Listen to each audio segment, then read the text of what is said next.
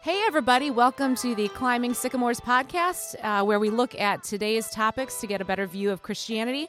I'm Annie Beege, and I'm joined by my friends Ben Sadler and Matt Harbach.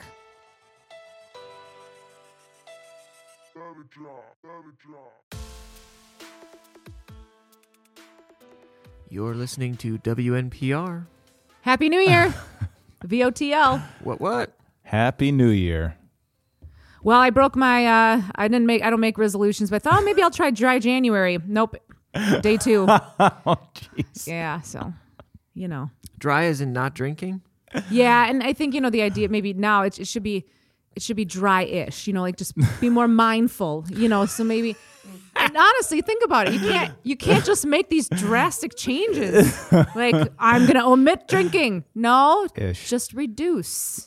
All right, I will omit drinking if you omit drinking. That's we'll not do this fair. together. You have to omit energy drinks if I We will omit do drinking. this together. No, that's baloney because you don't even drink. If you omit energy drinks, perhaps. Would you actually take me up on that? Maybe.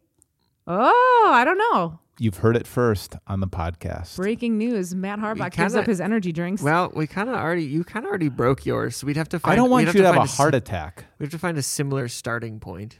I mean, we could start now. I mean, after... Wait. Let me... Let me consider my week. Let me tell sorry. Find a suitable starting point. I don't know, but let's explore that maybe. I don't know. Put some money on. Ooh. I could see Annie coming back. I'm out. Seinfeld.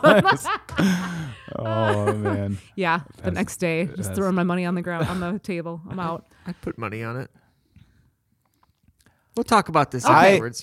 think I was actually talking to somebody recently about how hazardous goals are for this person. Because goals mean that it's like an end point, and like if I get it, then I can overindulge on the other way. Like, oh, I made it to that point.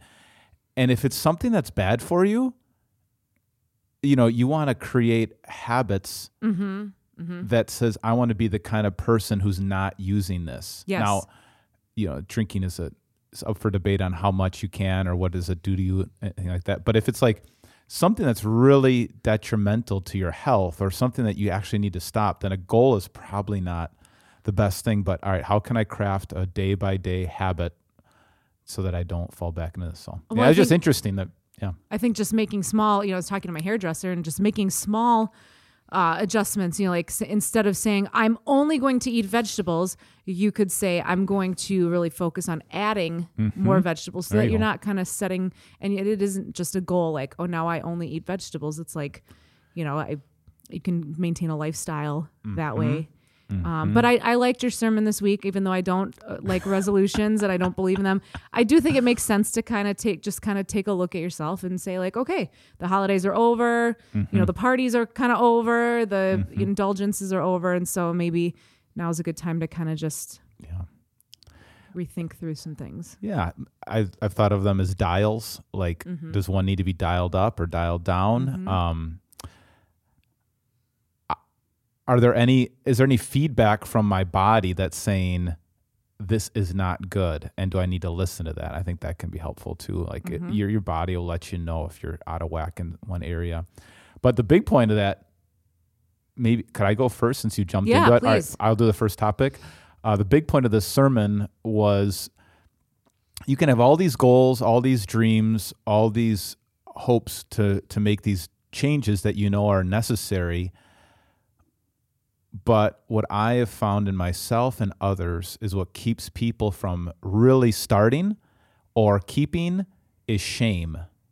And we talked a little bit about the difference between guilt and shame. So guilt is a good thing, and it's interesting in our therapeutic culture. I mean, even when we had that clinical therapist here, a Christian therapist, she talked about how kind of secular therapy, their goal is to get rid of all guilt and kind of reason it away why you shouldn't feel bad about some things. And it's not all bad to feel bad sometimes. If you did something wrong, you don't want sociopaths. You want people to their conscience to be pricked and say, I'm sorry. But shame, that's a real different thing. That's like this cloud that's nebulous that you can't really grab onto, but it just kind of follows you around, that I'm totally worthless. There was actually a study done now called the Adverse Childhood Experience Study. I think we talked about it before, but it started as a weight loss study. And this doctor was seeing these incredible results. For some people, they were losing all this weight, and then they were immediately gaining it back. And he found that the people who immediately gained it back were people who had had adverse childhood experience, sexual abuse or physical abuse in their childhood. And they saw weight gain as either a coping mechanism or a safety mechanism. Well, no one will find me, no one will notice me if I just stay kind of unhealthy looking. And it was just this cover of shame. They didn't feel like they deserved it because this thing happened to them. And so that's what I wanted to talk about. And, I don't know what you guys thought about that idea, that understanding the difference between guilt and shame, and how shame, when it becomes your whole identity, I'm a shameful person, that I don't, even if I could change, I'm not going to change because I don't deserve to change. How shame is different than guilt. Have you ever heard that distinction before? What do you guys think? Not really. I haven't, but I can kind of apply it. And I wonder too, if you can ever escape shame. Can you ever do enough? Mm-hmm. Do you know what I mean? So Correct. I think about some, moms, I think especially have a lot of mom guilt, Mm-hmm.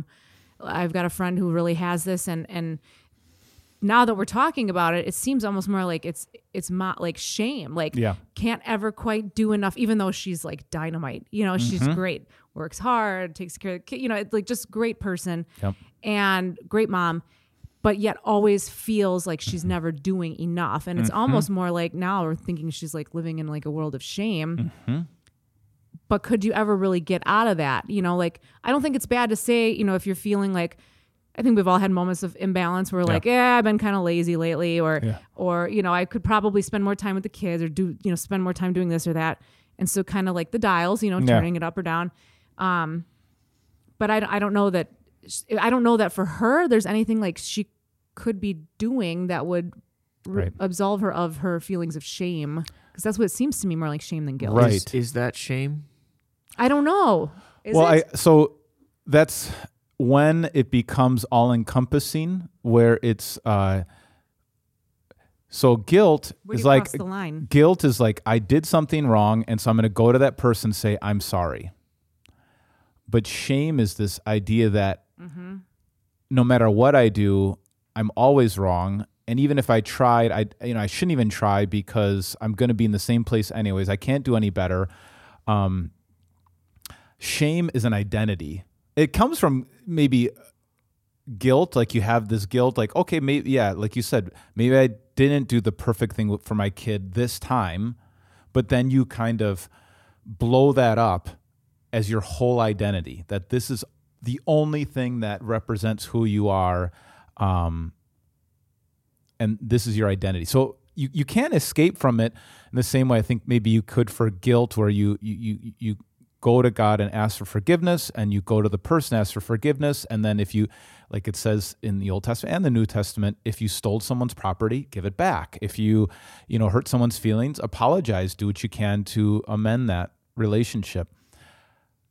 But with shame, it's not about the person, it's not about the kids, it's not about the actions, it's about the identity. So you have to find a way to find a new identity. That's kind of what the point of the sermon was, get a new identity. And that, I believe that happens when you really accept what the Bible says about your identity, that you're made by God. You're also, I think it happens when you accept the forgiveness of sins, that He loves you, He's happy with you. And then third, I think when you start to have a more healthy understanding of your purpose, and you get it off yourself. So these kids that this mother is concerned about, is the shame making her a better mother? Probably not. It's probably making her worse, right? It's self-defeating prophecy, where if you're so ashamed, then you don't want to do anything. You don't want to do anything. Then you're neglecting those people you care about. And so sometimes I think one of the ways to break out of that is to just see the needs of your kids in that moment and take care of that need, and see that purpose in your life, so that you get off thinking about yourself altogether. Think about those kids and what they need in the moment. Well, I almost wonder if in this case, it's an idea that doing everything for your kids and not this might sound selfish, but not taking any time Right. for you. Sure. Mm-hmm. And That's important too. It is, whether it's sleep or Mm-hmm. socializing with your friends and taking time for yourself, because I think we all need to recharge at some point. Mm-hmm. So I think the form is kind of taking, like this, I'm going to completely disregard any need that I might have, Yeah. and just put it all into my husband and my kids. Yep. And if you're not getting sleep and if you're not taking care of yourself, it's easy to have irrational ideas. It's hard to like tone down the irrational thoughts, so yeah, I think that's really important. And yeah, maybe to do the opposite where you recognize that your kids are going to do some things that screw up. They can take care of themselves more than you think. It's not all riding on you. All those things, yeah, facing some of those lies. But in her mind too, it's probably like I'm being selfless. Right. You know what I mean? Like I am, not being selfish at all. I'm giving everything. Mm-hmm. And I think that has to stem out of guilt, right? Somehow, Mm-hmm. if you're, I have to make up for it. yeah, in some way, not always, but in some cases like that, I think that comes from that. Got to make up for it, or I do think it's a huge identity issue. And I guess that's what I wanted to talk about. Like if you feel like you're not worthy of care, of sleep, of food, of exercise, of entertainment or joy or whatever, if you don't feel like you're worthy of any of those things, you won't attend to those things. If you don't feel like that God cares about you, that you have to make up your own value, you have to make up your own worth, and that debt column is so bad that you can never make up for that. I think that's what keeps people stuck in those cycles. But if somehow you can see a better reality that you're not an accident, God knew you before the creation of the world, that he gave you those kids as an opportunity to serve, not as your whole identity, not as the thing that you have to base your life on, but as something to do. I mean, it's a responsibility, but not your identity. And if you can get there, I think you can find a little freedom. What do you think, Matt? Yep. Sounds good. how do you deal with guilt? I don't. I Okay. just let it build up. Yeah, but then is there ever a point where it it crosses a line to become shame? Or do you ever get anybody can guilt become, so bad where you cross a line over into shame? Where does that line happen? And I don't know. I mean, when Ben said that you differentiated the two, one says that I did something wrong, one says that I am something wrong. Mm-hmm. I had also never really heard that distinction. That makes, like, those words make sense to me. I don't know how that plays out in somebody's life, like when one becomes the other. I think a healthy person, when you say, hey man, that really hurt my feelings, or that was not cool, or don't do that, or you said you're going to do this, you didn't do that. A healthy person says, oh man, My I'm bad. sorry. Yeah. I'm not going to do that again. And then, even can, as they reflect on the day and go to God and say, God, this revealed my selfishness, forgive me, and take the Lord's Supper and receive all that forgiveness. I think that's one way. But if you were to say, like, hey man, that really hurt my feelings, I know I'm always doing that. That's just who, and It's just and who then I and then you am. spend Yeah. the rest of the day, no matter how many times you go to God and no many times you say you're sorry, it becomes this all-encompassing thought that's in your mind all the time. I knew it. This proves what I always thought about myself. I'm never going to be any different. That's what I do. And then it's like a self-sabotaging.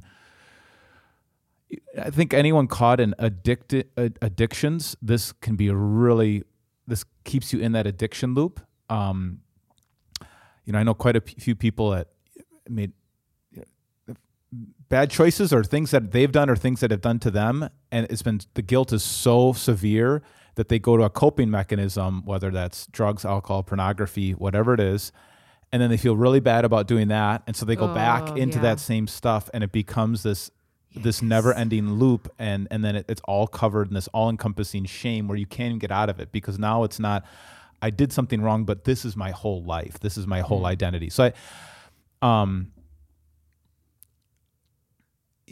guess there's not the first time I heard it was actually from Brene Brown. She's not a Christian, or not Christian. She's a psychologist. I don't know if she identifies as Christian or not, but I thought, so maybe it's more psychological terms, but I think there is theological terms also. Because like when the Apostle Paul in Romans chapter 7 talked about his sin, he's got this really hard battle with sin, and he goes into detail in Romans 7. He says, the good I want to do, that's not what I do. But the bad that I don't want to do, that's what I keep on doing.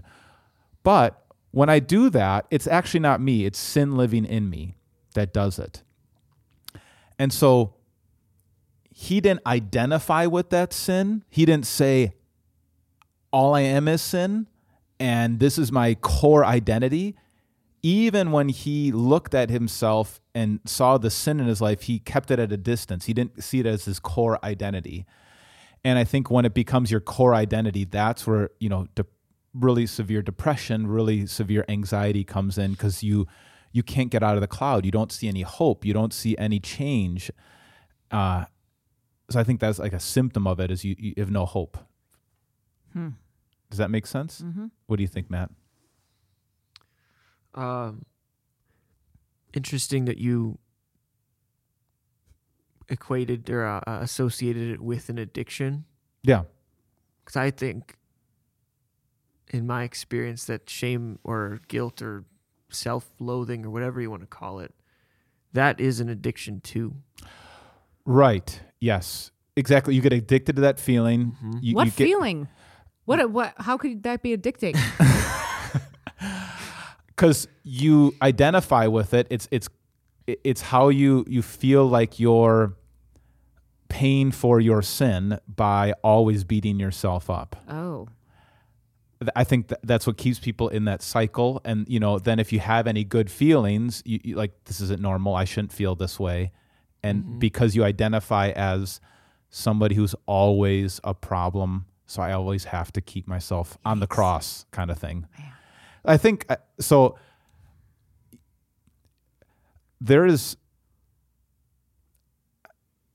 we're bodies and souls. I think I've said this on the podcast before. So there are physiological reasons, like of being sad or angry or anxious. Like if you don't sleep enough, your kid, just think about like when a toddler doesn't sleep enough and he's sad or angry, like, okay, you just need to sleep.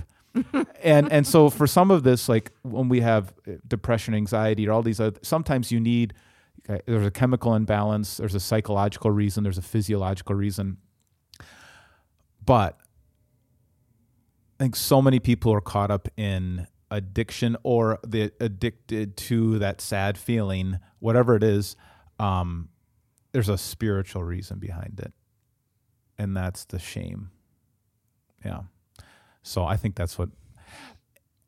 Now this kind of does, I think, dovetail with the Enneagram. I'd spent the last couple weeks read a couple days.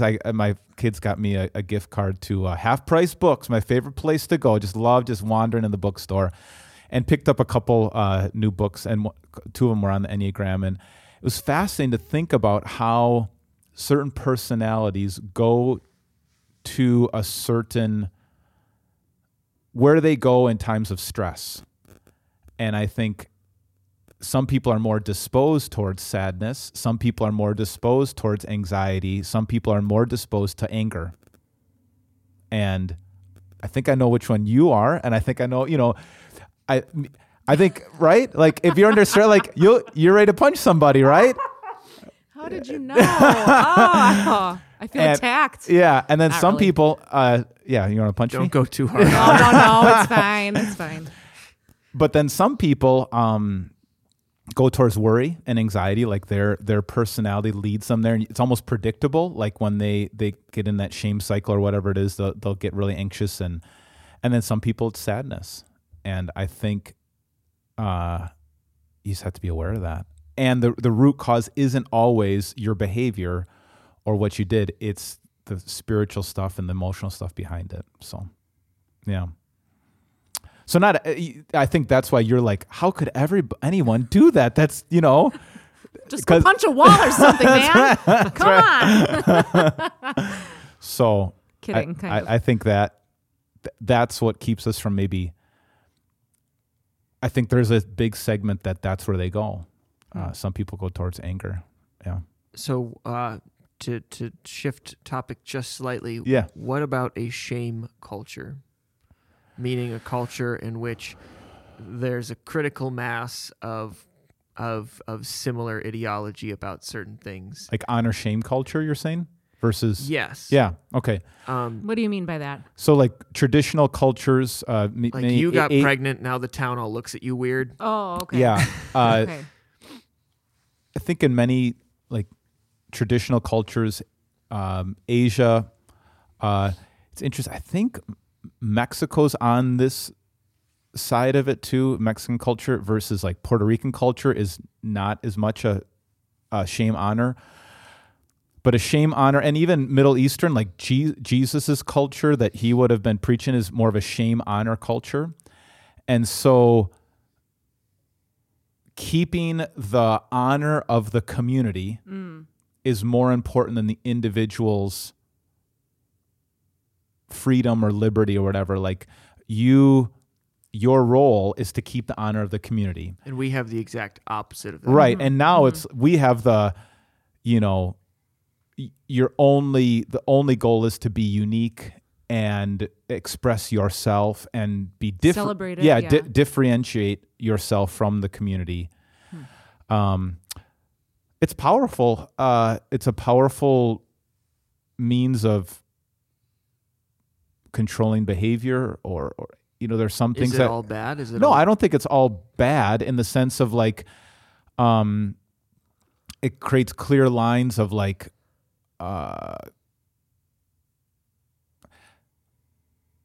what is my role and where do I fit? And it can create really deep bonds, but there's almost no forgiveness. There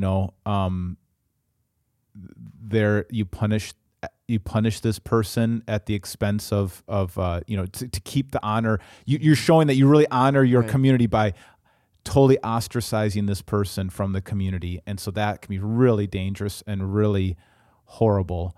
But I think the other issue, and maybe why there's so much anxiety in our culture, is like, if you always have to be unique and you always have to stand out and you always have to be your own version of you or be your best self or whatever that is, you don't know where you stand and you don't know where you fit.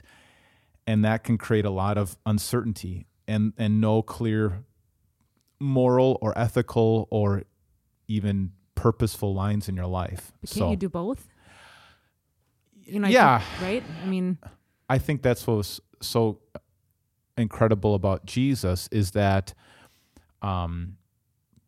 he did do both, where still had high ethics for the community, and that you should care more about others than about yourself, care more about the community than about yourself, and yet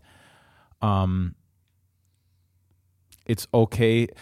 And Paul talked about this too, that yes, we're one body with many parts, so we do have unique things to add, but it's still for the good of the community. And I think what a lot of shame honor cultures don't have is the forgiveness. Like, let's bring you back into the community. Let's forgive you and welcome you back in, and we're going to support you. And when they have that, that's the best opportunity. Yeah, but shame is powerful. Yeah, I think we have almost more of a shame culture than we think we do. Thinking about like the Twitter mobs, like Sure. The rules are different, but there's still rules. There's still like collective judgment about certain things. Who's in, who's out. Yeah. Yeah. There's no means of, reconciliation, Right. forgiveness, welcoming back in, those kinds of things. Right. Yeah. So it's really powerful.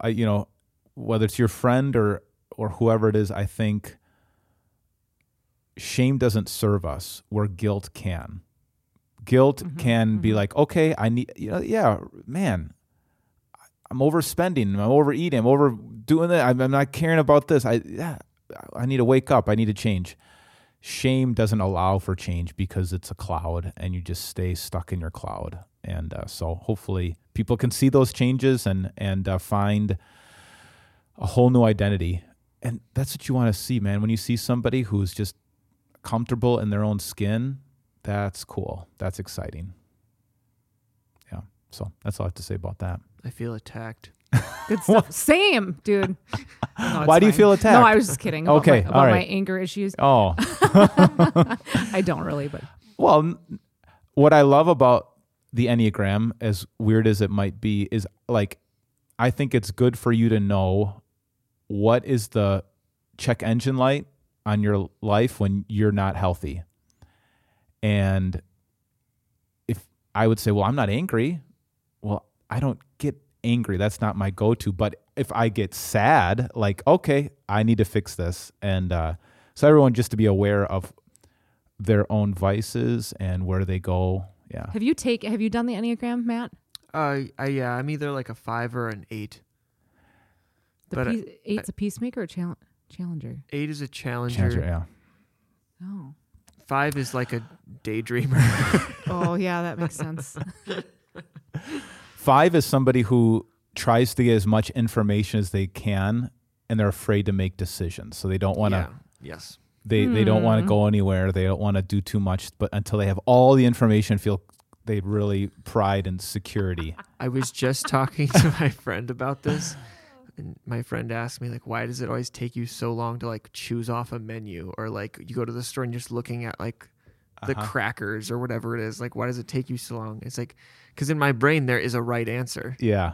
It's not like, oh, look at all these options. It's like, these are all wrong. There's one correct one. And so you have to like just constantly weigh tons of information Yeah. and be like, well, this is the price per ounce, but do I really want that much? Maybe I just get a smaller one. Do I like this flavor? Right. Yes, but I've already had it. Maybe I should try a new one, but that one's really salty. I already have a bunch of salty snacks at home. Maybe I should get Oh something my sweet. goodness. And I would just be like, you're taking too long. Grab a box and go. Yeah. This is too much. You're I don't done. care if I make the wrong decision. Like, we'll figure it out. It'll be fine. There is a right answer. No. Every time I look at a menu or anything, it drives me crazy. Have you ever been to? I haven't even been there. I just hear like the Cheesecake Factory menu is like Yeah. 5 pages long. That's You where we die. were. That's where we were. It's like a 12-page menu, and you're like, oh. I would have got up and left. Call a cab, Matt. We're out of here. Uber your way home. Yeah, it's a nightmare in there. I'm not gonna lie to you. So I don't know if that would ever be helpful, but sometime I was like, oh, would it be good to do like a class on that here? And just so like A guilt shame class or an Enneagram. Enneagram, just so like people would be aware of their deadly sin or their vice, you know, because it's pretty. Not everybody's going to probably fall into the same sin over and over again. You're probably going to, this is the one thing that you're probably going to struggle with the rest of your life. So just to be able to identify that and get after that. Well, and I think to be able to understand others as well. Like, Exactly. other Have a little perspe- empathy. Yeah, right. All right. That's good for me. Annie, let's hear it. Yeah, so I have a tattoo appointment in a couple weeks. Yep, And I what know. are you getting? What's that? What are you getting? And can you tell us? Yeah, it'll be on my arm. It's in honor of my mother, and it's going to be like a cameo, which is I actually have a ring on, so it's like a little face with like a thing around. It's a Victorian looking thing. Mm-hmm. But anyway, so I stumbled across an article that asks if the Bible forbids tattoos, and can you go to heaven if you have tattoos and whatnot. So. The answer was no. Well, I'm in trouble because this will be my fifth Little late. one. Yeah, it's a little late for this, isn't it? Oh well, but I think, yeah. So I just kind of wanted to talk about that and see what the Bible had to say, and yeah. I think usually what people would say is the Old Testament gives us some wisdom, but if it's not repeated in the New Testament, it's not a binding law in the sense, and so you have to ask, well, why? So it's in Leviticus chapter 19 where it says, do not cut your bodies for the dead or put tattoo marks on yourselves. I am the Lord. So this is a whole kind of section in morality and what they're supposed to be doing and what kind of sets them apart. Also in this section, it talks about, don't plant in your field 2 different kinds of seed. Do not wear clothing woven of 2 different types of material. Do not shave the corners of your beard or cut the edges of your hair. Well, see you guys in hell. And the reason God gave these laws was the whole thing was about keeping Israel separate. And it's supposed to teach them some things.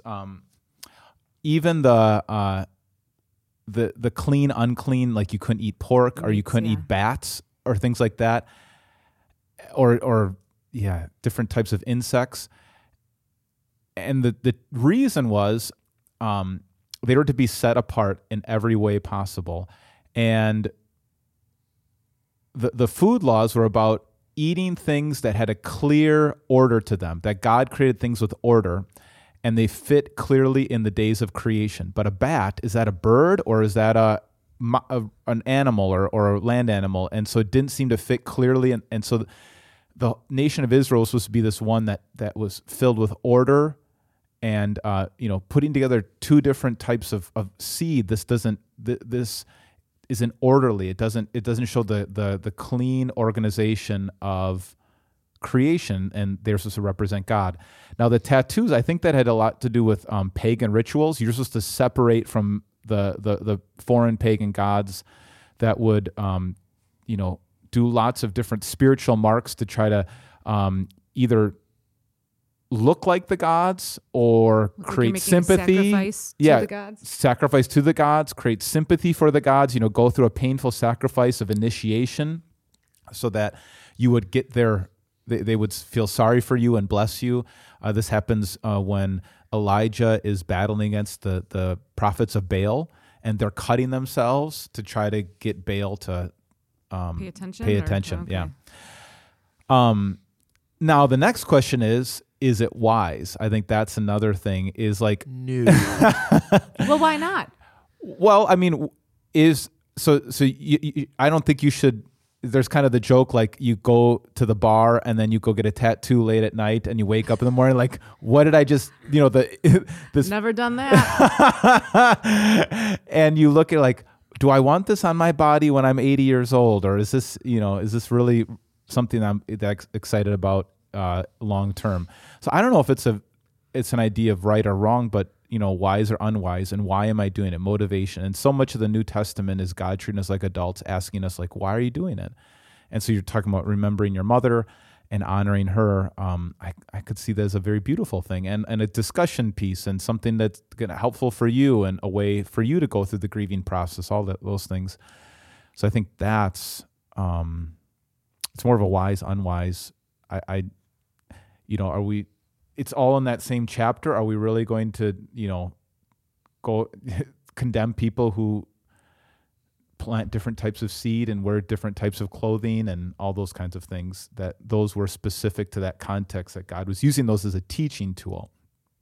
I know Pastor Mike Novotny, who does Time of Grace Ministries, got a tattoo, and then he had a whole article and video series on it too. So I think that could be a helpful resource for people who are wondering about it. I feel comfortable with it. I feel like I know where I'm going, so I'm not really worried. Yeah. But I just wonder if and it seems like the perception in general has changed over the years. Yes. Like there were times, when I was first entering the job force, Sure. it was like you could not have visible facial piercings, unnatural hair color, visible tattoos, and that was like something you could not do if you were going to work at Starbucks or Boston store, wherever, Yeah. But now it seems like it's just not really a thing. Pastors have, tattoos, and professionals, doctors have, full sleeve tattoos. I'm not going to trust them any less because they have a full sleeve, Mm-hmm. So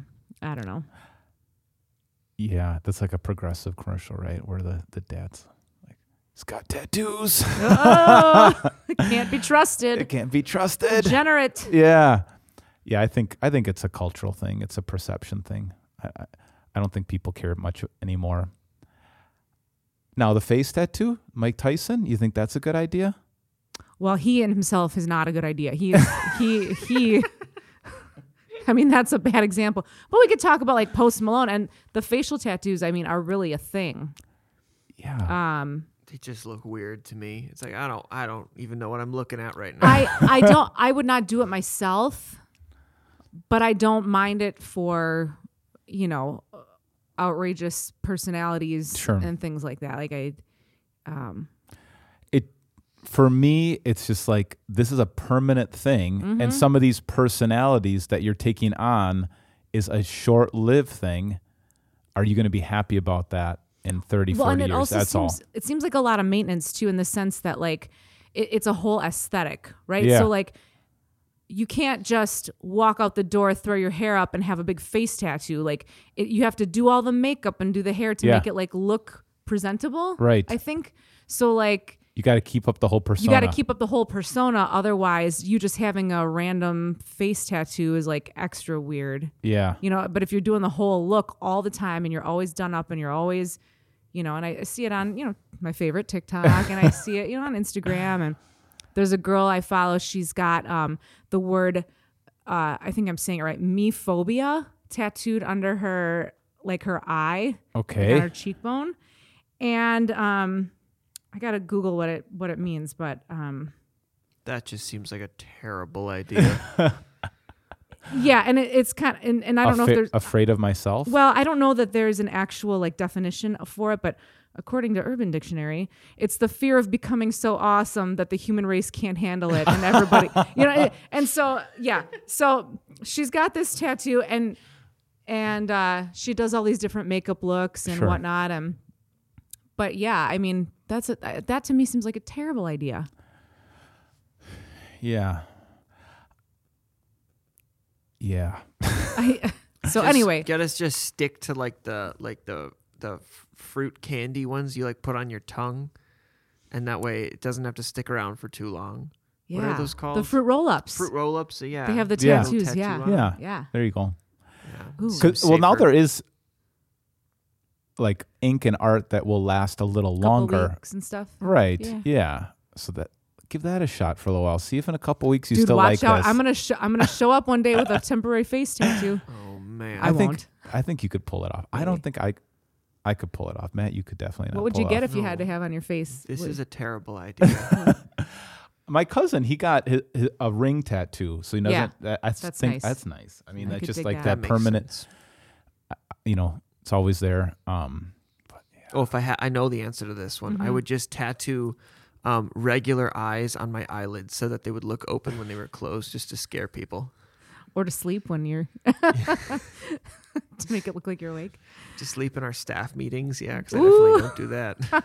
Does this have to do with what we said? If you talk about persona and that like crazy individualism, that I have to make it bigger and I think definitely like the number Yeah. of like piercings, haircut, like just the amount you can customize. People like have to go all out in one direction so that they can look different. it's like the Madonna to Lady Gaga to whatever Outrageous. as far as you can Yep. go to. Yeah, and that there's a lot of anxiety there because then you have to keep that going. Like you said, I mean, you have to keep that persona going and it has to keep being extreme. And where is the love for others? I get, wanting to express yourself, though. I understand that, or wanting to say something that's true about human nature, or about life, or whatever, like a artistic expression. I get that, but man, if you make it all by yourself, that's a never-ending rabbit hole. Yeah. Well, Speaking of Are rabbit you going to holes. take a? Are you going to? When are you getting this done? January 16th, I think. And then so that I think I've got 2 sessions. So that'll be one. Then I'll go back in It'll be color, full color. No, I think black and white, Black like and white. grayscale. Yeah. Now don't you have the Raven Poe or what is No, that? I have a trumpet. Trumpet. My dad, and then some others. I actually have Tetelestai tattooed on my lower back. All right, Tramp cool. stamp. It is finished. It is finished. Yeah. Yep. And then I have some others that I don't want to talk about Okay. on the podcast. All right. Do you have a topic, Matt? Yes, I do. All right. I was listening to one of the great thinkers of our age, the one and only Bill Burr, the other day. and he was just telling a story about how he was watching the news, and he just when there's like sad stories, like he just can't help but laugh. And his wife doesn't like that because she's like crying, and he'll just burst out laughing and be like just horrific things happening on the news. And then, he was basically like, the news isn't real. Yeah. Like nothing you see, like it's what even is it? Like, are we supposed to just, it's obviously trying to manipulate us. And I was sitting there like, well, heck yeah, I agree with everything he's saying. Yeah. It's because you're a robot. Well, it's like, yeah, but it's like, seriously, like it's all just like manipulation, trying to get you to feel one way or the other. Mm-hmm. It's entertainment at this point. So my question is like, how much do you actually believe the news? And being misinformed or uninformed, I don't know. Where do you draw the line? I don't know if it was Cal Newport or James Clear. They're kind of influencers who talk a lot about habits or things, and not getting sucked into the news. And one of them looks up like January 2023 on Wikipedia and tries to see like, all right, what happened that's worth kind of sticking around. And not that Wikipedia is the best source of news, but they do that as a way of like, what do I need to know that's probably going to be memorable about this month that sticks instead of the 24-hour news cycle? I think there's a couple things that are really dangerous. Is that, it is a 24-hour news cycle. The most horrific or scandalous stories sell. You have to keep that going. The one that breaks the fastest gets the most. So you have to break it fast before you have all the information. You have to keep it going. You have to keep the hype up. Even about like weather, like right before Christmas, it was like, we're going to have a blizzard and we're going to die days and everything. Before. Yeah. For days we were hearing about and it. it's just and then it wasn't that bad.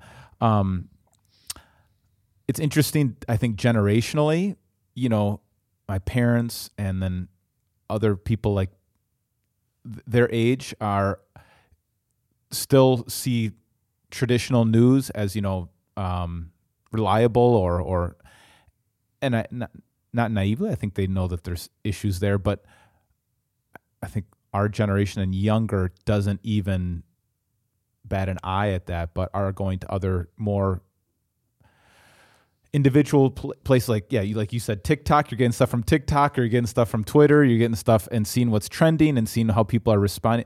And it's more about how are people responding to a news idea, and because then like, all right, it's their opinion anyways. They're just telling me how they're responding to it, not faking to be an objective source. So, yeah, it's really hard. The algorithms drive everything. It's hard to know what actually happened. It's hard to know what to care about. Yeah. And I don't even know. Yeah, right. I don't even know, because if you ask me, I would say like the biggest thing that's happened, recently is probably like the war in Ukraine. And that did exactly one thing for me, and it raised gas prices. It's like, that's like a global conflict, right? Like that's people losing their lives. Yeah, you're saying, how is this affecting you? Like if you didn't know about it, it wouldn't affect you? Right. It's like if I didn't know, I would be like, why is gas more expensive all of a sudden? Mm-hmm. Well, it kind of came back down anyway. I would literally not even think, so it's like, should I care? Should I care? Like, am not getting drafted to go overseas? Is that something I should spend my energy on? Because that's something that's emotionally exhausting if you're just exposing yourself again and again to more news stories that are they're emotionally manipulative. They're trying to get you worked up about something. And you can't really help. And what am I? Yeah, you could maybe donate some money or I could something. put a flag on my Facebook page and say I stand with Ukraine. But that's not really helping. I think it's actually making a big difference, Ben. I agree. I think I've heard lots of psychologists and therapists really advocate and encourage people. Like, first thing, if you're dealing with anxiety or depression, turn off the news, because it is made to keep you emotionally exhausted. And I need to know one more thing because I need to know, what's out there. And so yeah, if you turn off for 3 weeks, how much would your life change? Now sometimes you miss out, I think, on collective stories that kind of that we like this Damar Hamlin situation where this poor football player died. See, what can someone fill me in? I don't know what happened to him. Oh, so bad. So yeah, just a couple nights ago, he died, and they revived him, but now he's in critical condition. 24 years old, football player, seemingly okay, stands up after making a tackle and then falls flat on his back. They postponed the game, which is like unheard of. Yeah. He was down for probably 45 minutes or more while they were coming in to work on him. They took him off, and he's, basically sedated and on oxygen.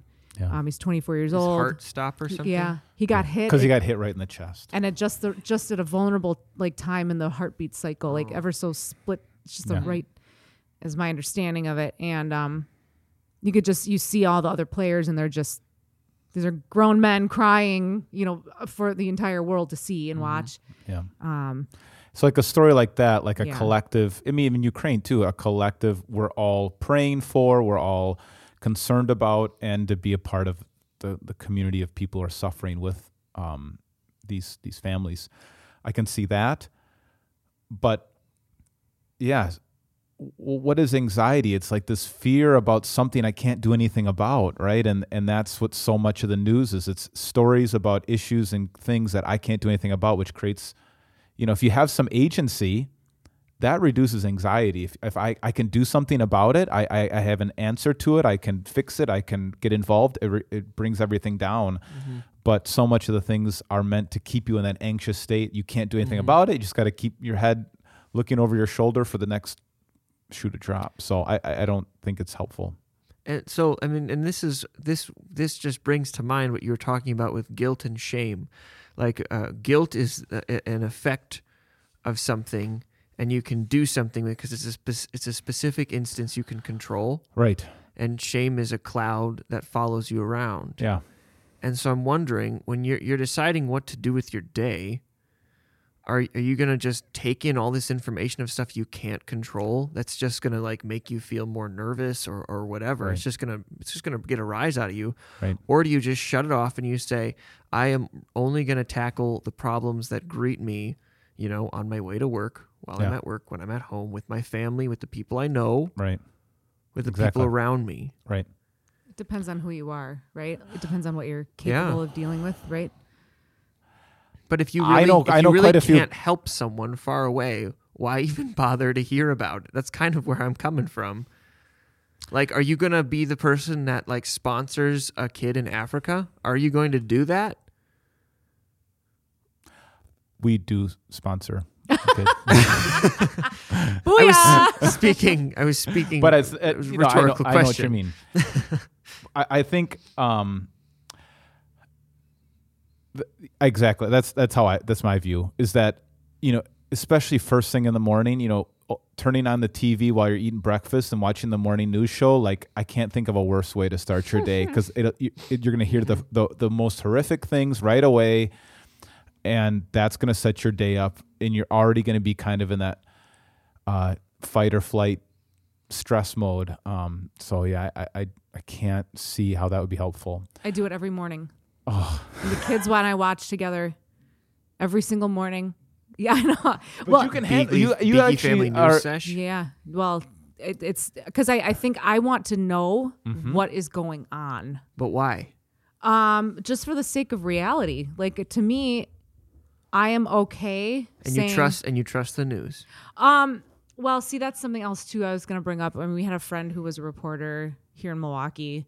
He's now in another state, but one of the things that he complained about a lot when he was doing reporting was that he would have to like be really like intrusive with families who were grieving, trying to really get the story and story. Get the juice and get all the inside info from a family that was grieving over whatever.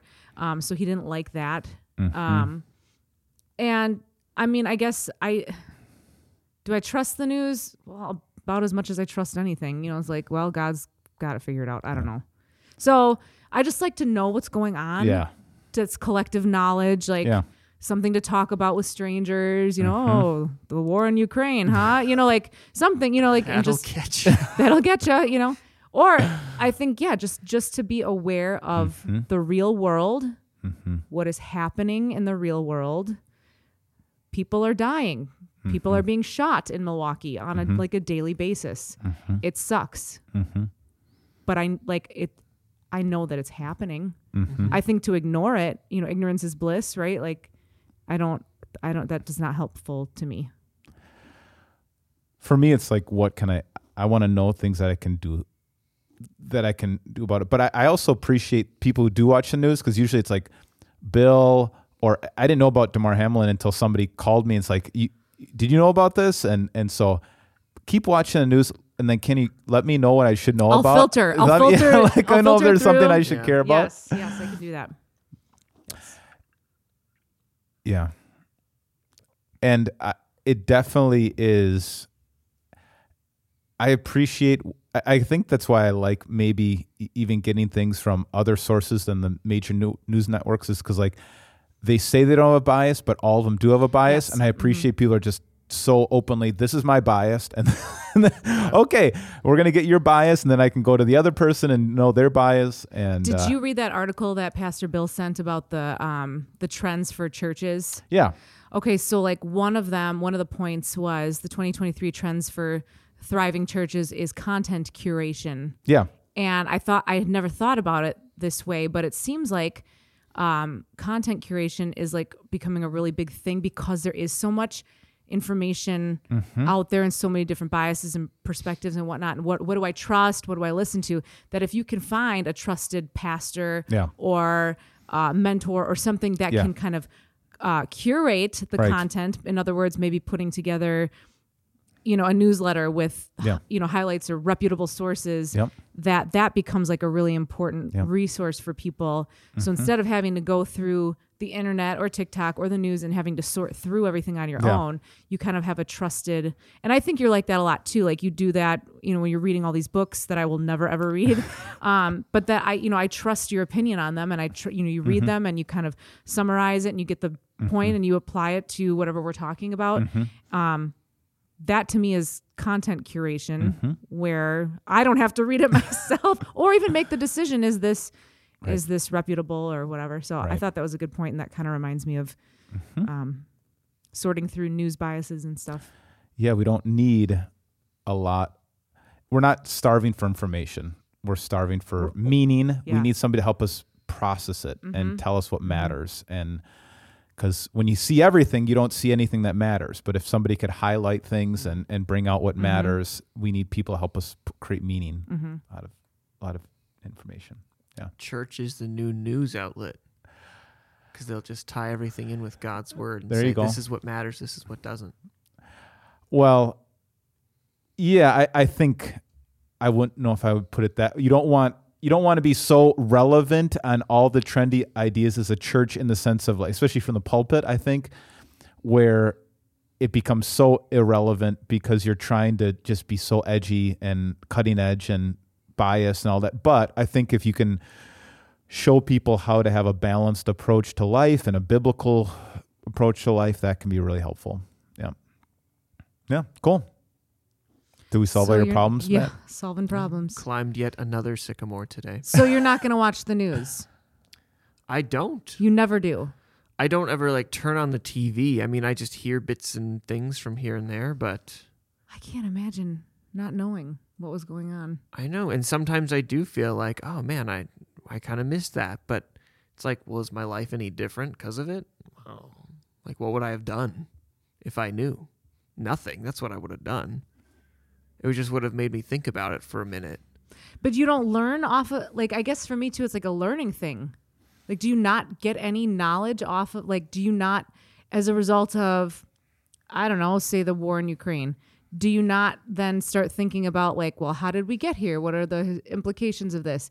What are the resources at stake? What are do you not I guess for me, it's you're learning when you know about these stories. Damar Hamlin. Who knew that was even a thing, that your heart could beat in such a way that you get impacted such a time that it would do this thing, and you learn. Yeah.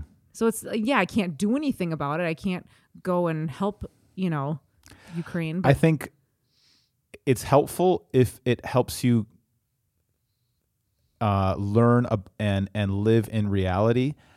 I think when it creates paranoia, or I heard this story about this shooter, now I'm looking around every corner, I can't go anywhere. Yes. I hear about this divide out there between Republicans and Democrats. Now I can't talk to my neighbor because they're from the other party and I'm sure they hate me. And it's like, so when everything gets inflated, I think, so is this kind of, do we talk about this offline or online? The conspiracy theorists? Oh, offline. Yeah. Yeah. I think it's before we turn the mics on, but, that's an extreme case where somebody is listening to so many different fake news sources that they've built a whole alternative reality in their brain, and they live in a fake world.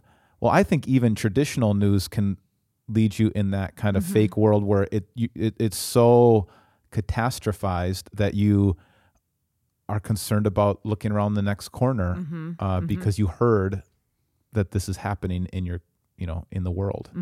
So, almost like I hear about Ukraine, I live it right here, even though it's happening way over there. Yeah, right. In the sense, I think some people do and I've heard of, people I know who won't leave because they've heard something on the news. So if it changes your life in negative ways, if it creates information that you're like, this is helpful for me, now I know how to react to this, that's good. But I don't think it's always helpful. That makes sense. Okay. Yeah.